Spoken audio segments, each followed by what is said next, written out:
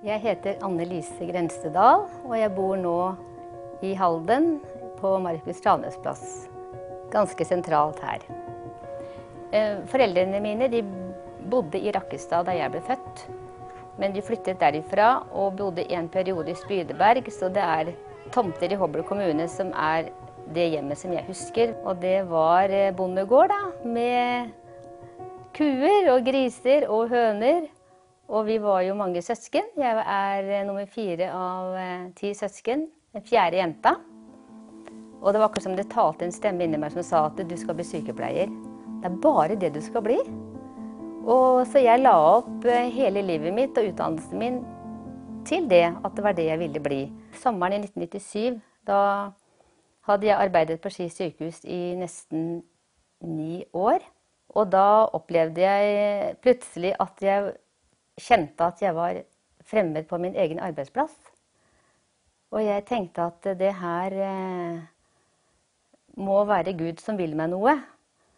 For når jeg hadde jobbet der så lenge, så var det ikke logisk at jeg skulle oppleve meg fremmed på jobben. For det var en veldig fin jobb, kjempegode kolleger. Og da bare ventet jeg i stillhet, og så talte han til meg. Nå arbeider jeg som sykepleier på Østerbo evangeliesenter. Det er det største evangeliesenteret i Norge. Ja, dette er jo et arbeid blant de som har et rusproblem. Det jeg opplever det er at Gud han er veldig interessert i mennesker som har det vanskelig. Så det jeg opplever det er at Gud er veldig nær. 1. desember er det 18 år siden jeg begynte på Østerbo evangeliesenter som sykepleier. Og det opplever jeg som veldig fint. Det er givende, og det er krevende.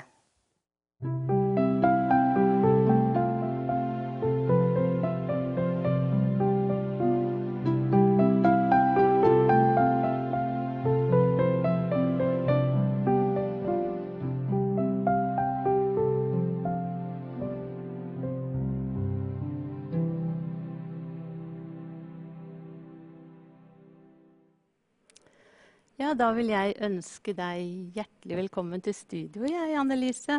Tusen takk. Og jeg er så spent på å høre hvordan det egentlig var å vokse opp på en gård. Ja, på en gård så skjer det mye både ute og inne. Og vi vokste jo opp på en gård hvor det var melkeproduksjon. Og da var jo kuene i fokus. Og jeg likte veldig godt å være med pappa og melke. Satt mye på skammeren, han fortalte fra gamle dager. Og inne hos mamma med aktiviteter, baking og forberedelser til forskjellige høytider. Og jeg likte å være med og leke, hoppe strikk og kaste på stikka. Og vi fant på veldig mye ablegøyer, vi unger. Det var liv og røre fra morgen til kveld. Og masse variasjon. Ja. Så det var ikke pliktløp, det var altså en lystbetont å være med og hjelpe til, skjønner jeg. Ja, jeg likte å jobbe på gård. Ja, jeg synes det var morsomt. Og så var vi veldig samlet. Vi var sammen, vi som familie. Så det var et teamarbeid. Vi sto sammen, så vi følte at vi gjorde en jobb sammen. Og vi var en del av den helheten for at dette skulle fungere. Så det var også med å støtte opp i familien da. Vi skjønte at det var viktig å trå til og ta ansvar. Har du mange søsken? Ja, vi er 10 til sammen, så jeg er den 4. i søskenflokken, den 4. jenta. Hvordan var det å være nummer 4 i en så stor søskenflokk? Går det an å bli sett da? Jeg ble sett, men jeg skjønte jo det når jeg vokste opp at her er det mange barn. Så, men jeg følte meg som et elsket og et ønsket barn. Og mamma og pappa, de så alle barna sine. Og jeg følte jeg ble sett, og at jeg fikk lov til å være barn. Det husker jeg veldig. Og den gangen så vi hadde jo ikke TV da jeg vokste opp hjemme. Så vi fikk lov til å leve et veldig beskyttet liv. Veldig godt. Det setter jeg veldig pris på. Ja, så du har vokst opp i et troende hjem da, forstår jeg. Fikk høre om Jesus så langt jeg kan huske tilbake. Ja. Guds ord og bønn, det var i fokus. Så du var et lykkelig barn? Jeg var et lykkelig barn. Det var jeg. Hvordan var ditt forhold til Gud i den tiden? Jeg trodde på Jesus, jeg trodde Gud var glad i meg. Jeg har alltid trodd, og det var veldig klart for meg helt fra jeg var liten. Troen, den har jeg alltid hatt sterk barnetro. Men så vokste du til, da, og så skulle du begynne på skolen. Hvordan opplevde du det? Ja, da jeg begynte på skolen, så skjønte jeg jo det at det var ikke helt populært å være fra et hjem hvor man ikke var døpt som barn. Vi var jo vokst opp i en familie med pinsevenner, og den gangen for så mange år siden så var det litt spesielt. Og jeg ble erta fordi at jeg ikke hadde navn, for jeg var jo ikke døpt. Og jeg begynte å bli erta for fregnene mine og håret mitt, fordi jeg var rødt, og jeg hadde jo fregner. Og da skjønte jeg det at det var ikke så trygt ute som det var hjemme. Så det var overgang. Og det gjør jo også noe med selvbildet ditt. Ja. At du speiler deg i de rundt deg. Og jeg opplevde at det å ha rødt hår og fregner, det var definert som stygt. Og det kom inn i meg fra spesielt barneskolen. Så du trodde det de formidlet? Jeg trodde det de sa, og det de formidlet. Og jeg kunne ikke gjøre noe med det. Nei. Men så kom ungdomstiden da, Anne-Lise. Hvordan foreløp den seg? Ja, når du blir tenåring, så blir du litt mer bevisst på utseendet ditt. Det er jo naturlig, det. Så jeg tenkte at jeg kan ikke være så synlig. Så jeg likte egentlig å kle meg med litt sånne dempa farger. Grått, ikke fine farger på kjoler, fordi at jeg følte at da ble jeg mer usynlig. Og det ønsket jeg å være. Jeg ønsket å være usynlig. Og samtidig som jeg da bygde murer rundt meg. Fordi at jeg ønsket ikke at folk skulle komme for tett innpå meg. Jeg ønsket ikke det. Fordi at jeg ville ikke få bekreftet og høre det som jeg var overbevist om. At jeg var stygg, og det måtte jeg bare leve med. Hindret det deg i å glede deg i Herren også, eller? Det gjorde det, fordi at jeg ble litt sånn trist, da. Jeg ble litt trist i sjelen min og litt lei meg. Men samtidig så vil jeg si da at jeg opplevde veldig mye fint allikevel. For jeg hadde det veldig trygt hjemme. Så liksom, det var min ballast i livet. Det var hjemmet mitt. Veldig trygt hjem. Men jeg klarte ikke helt å ta imot Guds kjærlighet, fordi at jeg synes at jeg er jo ikke verdt å elskes, fordi jeg er jo ikke noe å se på. Dette er ikke noe å være glad i. Og det overførte jeg også på Gud. Samtidig som jeg da ikke helt skjønte hva jeg var frelst fra, og hva jeg var frelst til. For jeg hadde alltid hatt troen, og klarte ikke helt å fryde meg over det Jesus hadde gjort for meg. Jeg så det ikke. Men når kom det gjennombruddet der, at du så hva Jesus hadde gjort for deg? Det var i tenårene. Jeg kan tenke meg jeg var 17 år, tenker jeg. Så Gud, han har jo egentlig bare enebarn. Ja. Han vet akkurat hvordan han skal hjelpe den enkelte av oss. Og jeg klarte ikke å si til noen at jeg hadde det vanskelig, hvordan jeg hadde det. Det hadde jeg for meg selv. Men Gud, han viste meg, det var en sommer, materialet i menneskenaturen. Og da fikk jeg se at jeg var en synder. Jeg hadde ikke rukket å gjøre så mye gærent sånn ytre sett, for jeg valgte å være i rammene. Jeg valgte å være i troen, og det er jo en veldig beskyttelse. Veldig beskyttelse i det. Veldig takknemlig for det. Men da fikk jeg se at menneskenaturen, den er altså bånn bedervet. Det er ingenting å bygge på, og jeg fikk se at vi er faktisk i stand til å gjøre veldig mye hvis vi begynner å gi næring til det som egentlig er i oss. Og da så jeg at Jesus måtte dø for meg. Jeg så at jeg var en synder. Og da satte jeg pris på nåden og begynte å være takknemlig for frelsen. Jeg kan tenke meg jeg var rundt 17 år den gangen. Ja.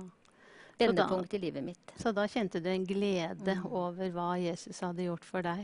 Ja, da var jeg sikker på frelsen, og jeg kunne glede meg i det han hadde gjort for meg, for jeg så jo at jeg virkelig trengte nåden. Men du har jo alltid vært en målrettet kvinne, slik jeg kjenner deg. Og utdannelse og yrkesvalg, hvordan har det vært for deg? Jeg var bare barn. Jeg var bare ung jente. Så kjente jeg inni meg at jeg skulle bli sykepleier. Og jeg tror det var Gud som talte til meg. Jeg skjønte ikke da at det var Gud. Men det talte en røst inni meg som sa, Lise, du skal bli sykepleier. Det er bare det du skal bli. Og derfor så la jeg opp utdannelsen ut ifra at det var det jeg ville bli. Tok folkeskole, realskole, gymnas på naturfaglinjen, og det var viktig for meg, for jeg ville ha fysikk og kjemi. Og så tok jeg husmorskolen, og kom inn da som 19-åring. Ja. Og utdannelsen, det var noe du trivdes med, og kjente med en gang at du var på rett plass? Ja, jeg visste det, at det var det jeg ville bli, det var det jeg skulle være. Men da kom jo det med det selvbildet mitt, og den jeg var utilpass med meg selv, fortsatt. Selv om også Gud hadde begynt å tale til meg om at jeg skulle begynne å godta meg selv. Det hadde han begynt å gjøre da, som 17-18-åring, at jeg måtte begynne å godta meg selv, og at han hadde skapt meg sånn fordi at han ville ha meg sånn. Og da begynte jeg gradvis å godta det. Men da jeg begynte i sykepleien, så var jeg veldig i nød over min egen fattigdom. Jeg møtte mennesker i sykdom, nød, kriser. Hva skulle jeg si til dem? Hva skulle jeg gi dem? Jeg hadde veldig behov for kraft. Ja, og hva gjorde du med det? Jeg begynte å søke Gud. Ja. Og jeg søkte Og hvordan er det man søker Gud? Jeg begynte å gå til forbønn. Det var min måte å gjøre det på. Ja. Jeg hadde jo Bibelen min. Jeg leste Guds ord. Men jeg benyttet meg av forbønn. Det var det som jeg kjente at jeg måtte ha. Og jeg gikk fram, og jeg gikk fram, og jeg gikk fram. Men hver gang jeg gikk fram til forbønn, da, så kjente jeg at det var akkurat som noe som løsna inni meg. Jeg kjente at gleden ble sterkere. Jeg kjente at gudslivet ble mer levende. Men dette gikk sakte. Og innimellom så resignerte jeg. Vi har en sjelefiende også. Ja. Og han sa til meg, bare kikk rundt, Lise, sånn. Se på disse her gamle damene som sitter her. Jeg satt jo rundt og kikket da. Det var jo en del eldre damer der også, som ikke så helt spesielt, jeg synes jo ikke det så veldig oppløftende ut. Nei. Så han sa, du skjønner det, Lise, sånn at du er et sånt håpløst tilfelle. Du er et håpløst tilfelle, sånn. Du kan egentlig bare gi opp. Du kommer til å ende opp som en sånn tørrpinne. Bare se deg rundt her. Og der satt de med sånne krimpelinnekjoler den gangen. Da. Ja. Og stille og rolig. Jeg tenkte, å kjære Gud, skal jeg ende opp sånn? Og jeg tenkte med meg selv, dette er jo, nei, sa jeg. Jeg vil ikke leve et sånt liv. Jeg nekta det, kjente jeg. Jeg vil ikke ha et sånt liv. Jeg vil ikke ha et sånt liv. Så jeg sa at jeg må ut i friheten. Jeg kan ikke ha det sånn. Så jeg gikk fram og fikk forbønn og fikk forbønn og fikk forbønn. I de årene der, fra jeg var 19 til 22. Ja, 19 til 22, ja. Holdt på i 3 år. 3 år, ja. Med sånne resignasjonspauser innimellom, da. Men det kom vel da til et crescendo her. Ja. Hva skjedde? Jo, altså, det var en sommer i Saronsdal i 1976.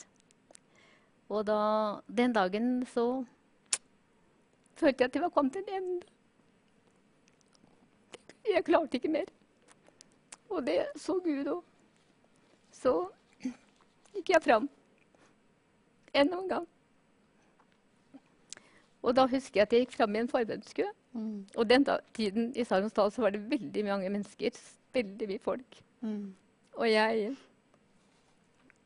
sto der med masse folk. Så jeg tenkte, jeg får bare gå fram igjen, da. Så gjorde jeg det. Så husker jeg, så kom det en dame bort og ba for meg. Det er det jeg husker. Så ble jeg rykket bort i Den hellige ånd.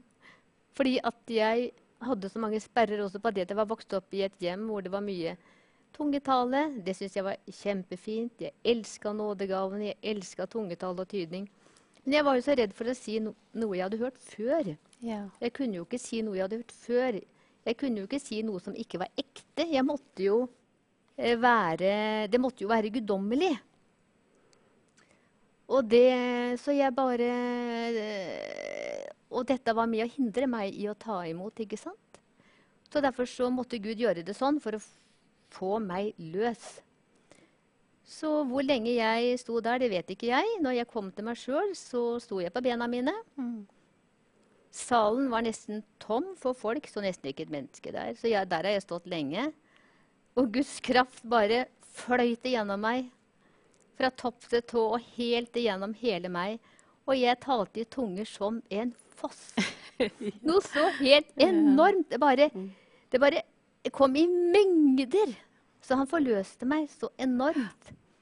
Og jeg var så fylt av ånden at jeg trengte litt sånn følge hjem, da.